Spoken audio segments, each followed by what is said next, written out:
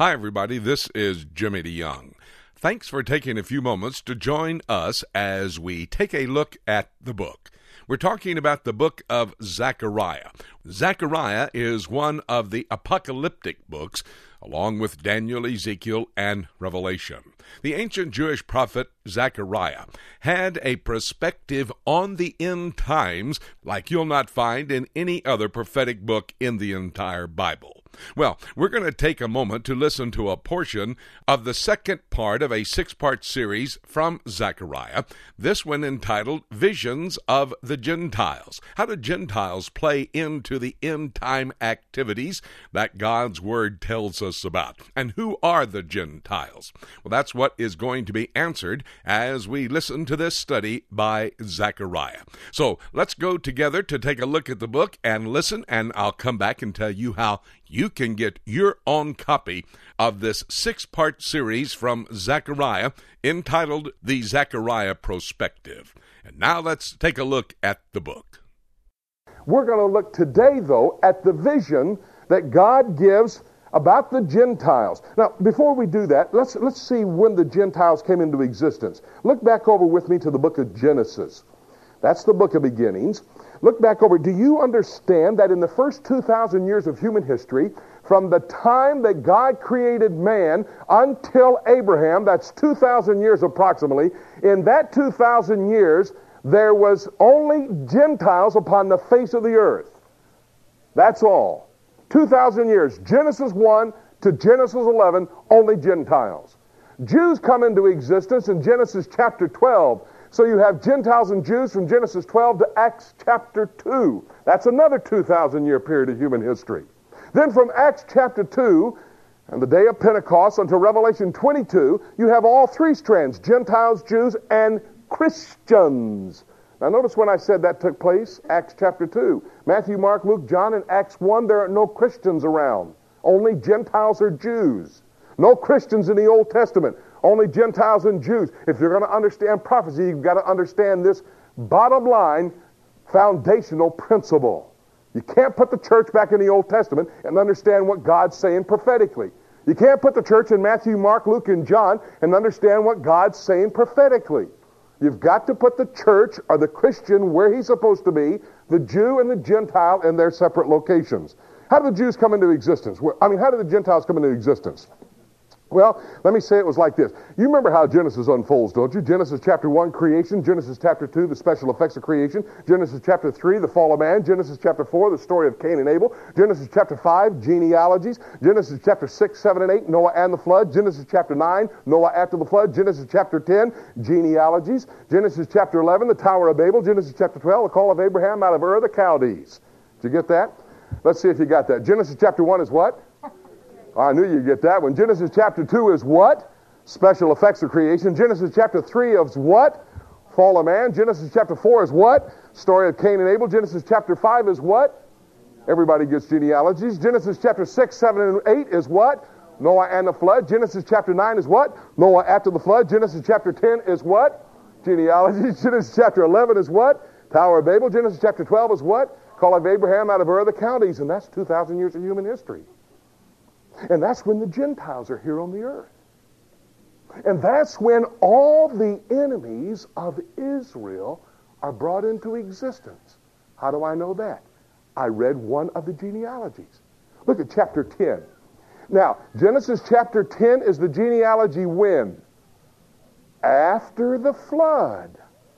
All were wiped out. Every person in mankind was wiped out except 8 people. Noah, his 3 sons, and the 4 wives.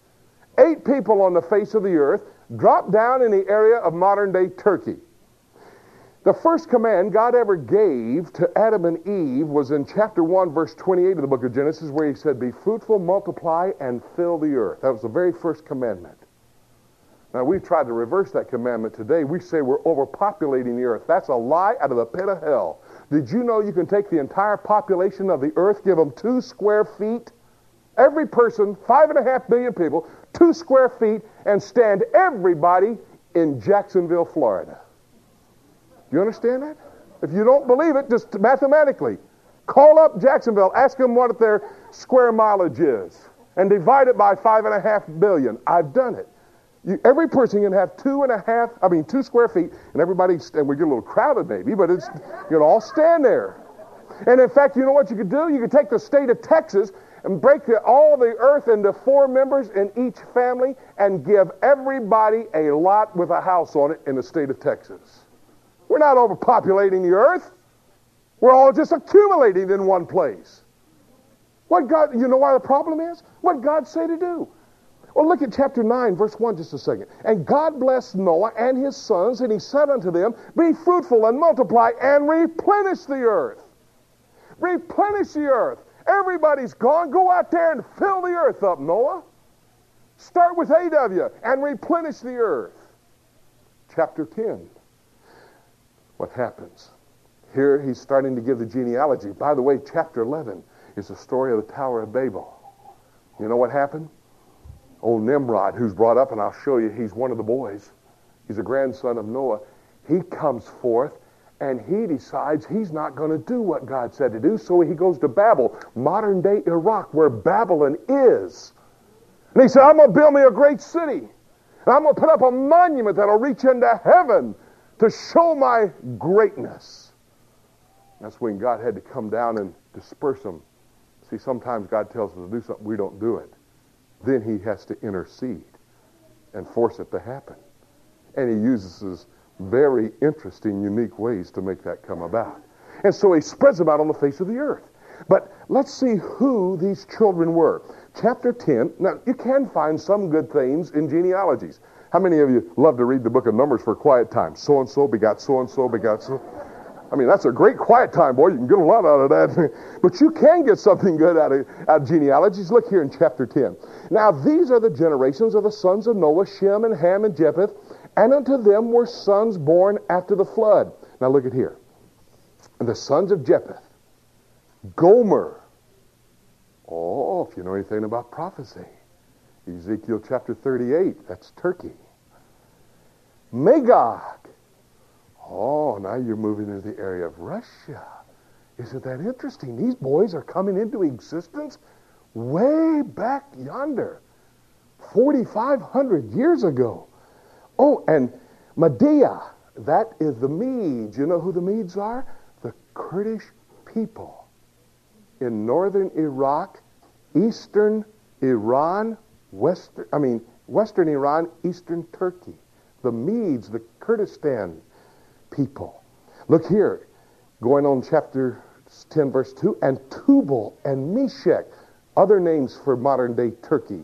Verse 3, and Togarmah. All of these names mentioned in Ezekiel chapter 36, verses 1 to 6. Those people, that coalition of nations who's going to come against Israel, come into existence right after the flood. Oh, that's nothing. Look at right here. Boy, this is even better. Look at verse 6. Oh, by the way, verse 5 on the way by says, but these are the isles of the Gentiles. He establishes the Gentile world. Now look on down in verse 6. And the sons of Ham. Now, if I was to ask you right now, I'm not going to pick on anybody and embarrass anybody, but if I was to ask you, where did the Arab people come from? 99 and 44, 100% of the people will say, I know where the Arabs came from. They came from Ishmael. And they are all children of Father Abraham. Wrong you are. You see, we've been propagated a falsehood by the media, by some so-called Bible teachers who were telling us that everybody comes in the Middle East from Father Abraham. So why is there a big problem between the Jew and the Arab? All of them come from Father Abraham. Because, see, they came through Ishmael. Now, wait a minute. Chapter 16 of Genesis tells us about Ishmael.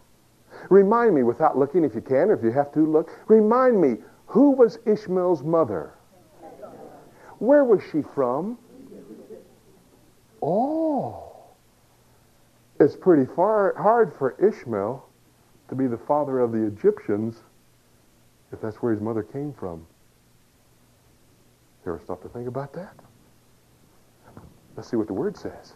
Before Hagar ever came on the scene, Look here, verse 6. And the sons of Ham, Cush, that's Ethiopia, and Mizraim, that is Hebrew for Egypt, and Put, Libya. Now we've got Ethiopia, Arab country, Libya, Egypt. Father Abraham isn't even on the scene yet. Let's continue on. Verse 8. And Cush begot Nimrod. He became a mighty man. Verse 9. A mighty hunter. Verse 10. And the beginning of his kingdom was Babel. Babel. Where is Babel? That's modern day Iraq. Another Arab country. And Ishmael is not even on the scene. Wow, these guys are not from Father Abraham. I wonder what Arabs we're talking about. Then look over in chapter 10, verse 21 rather. Unto Shem also, the father of the children of Eber, who are now going to become the Hebrews, or the Jewish people. Then look down in verse 22, the children of Shem, Elam, which will become modern-day Iran. Now, that's not an Arab country, but that's where they come from. And then it says, Aram, that is Syria. Syria is in that territory, back in chapter 10, verse 11, where it says, out of Nimrod comes forth Babel, or Babylon, and then going forth out of him is Asher. He goes to a place called Nineveh. Babel was the capital of the Babylonian Empire. Nineveh was the capital of the Assyrian Empire. Two peoples that tried to wipe out the Jews. In chapter 11 of 1 Kings, when the Jews separated, 10 went in the north, that's Israel, 2 stayed in the south, that's Judah. When that happened, in 722 BC, the Assyrians came in from Nineveh out of Nimrod. In 586 BC, the Babylonians came in out of Nimrod. Out of one man comes two people to wipe out the Jewish people. And none of them from Father Abraham. Isn't that interesting? Thank you so very much for joining us as we have taken a few moments to take a look at the book of Zechariah, one of the 17 prophetic books found in the Old Testament. Zechariah's perspective on the end times is a series, a 6-part series on CD, an audio series that'll help you understand the times in which we're living. We listened just a few moments ago to a portion of the second part in this 6-part series, Visions of the Gentiles. If you would like your own copy of this study in Zechariah, you can call our toll-free number, 877-674-3298. It's toll-free from across America. Call and order your copy of the Zechariah Prospective, a 6-part audio series on CD, and study the book of Zechariah so you can understand better the times in which we're living. You can go to our website and also purchase this 6-part series. Our website address, www.prophecytoday.com. That's the Zechariah Prospective, a look at the end times. By the way, thank you so much for joining us. This is Jimmy DeYoung saying that in light of what we have studied in the book of Zechariah, Jesus Christ could come at any moment to call us up to be with him at the rapture. And having said that, nothing left for me to say, except let's keep looking up until...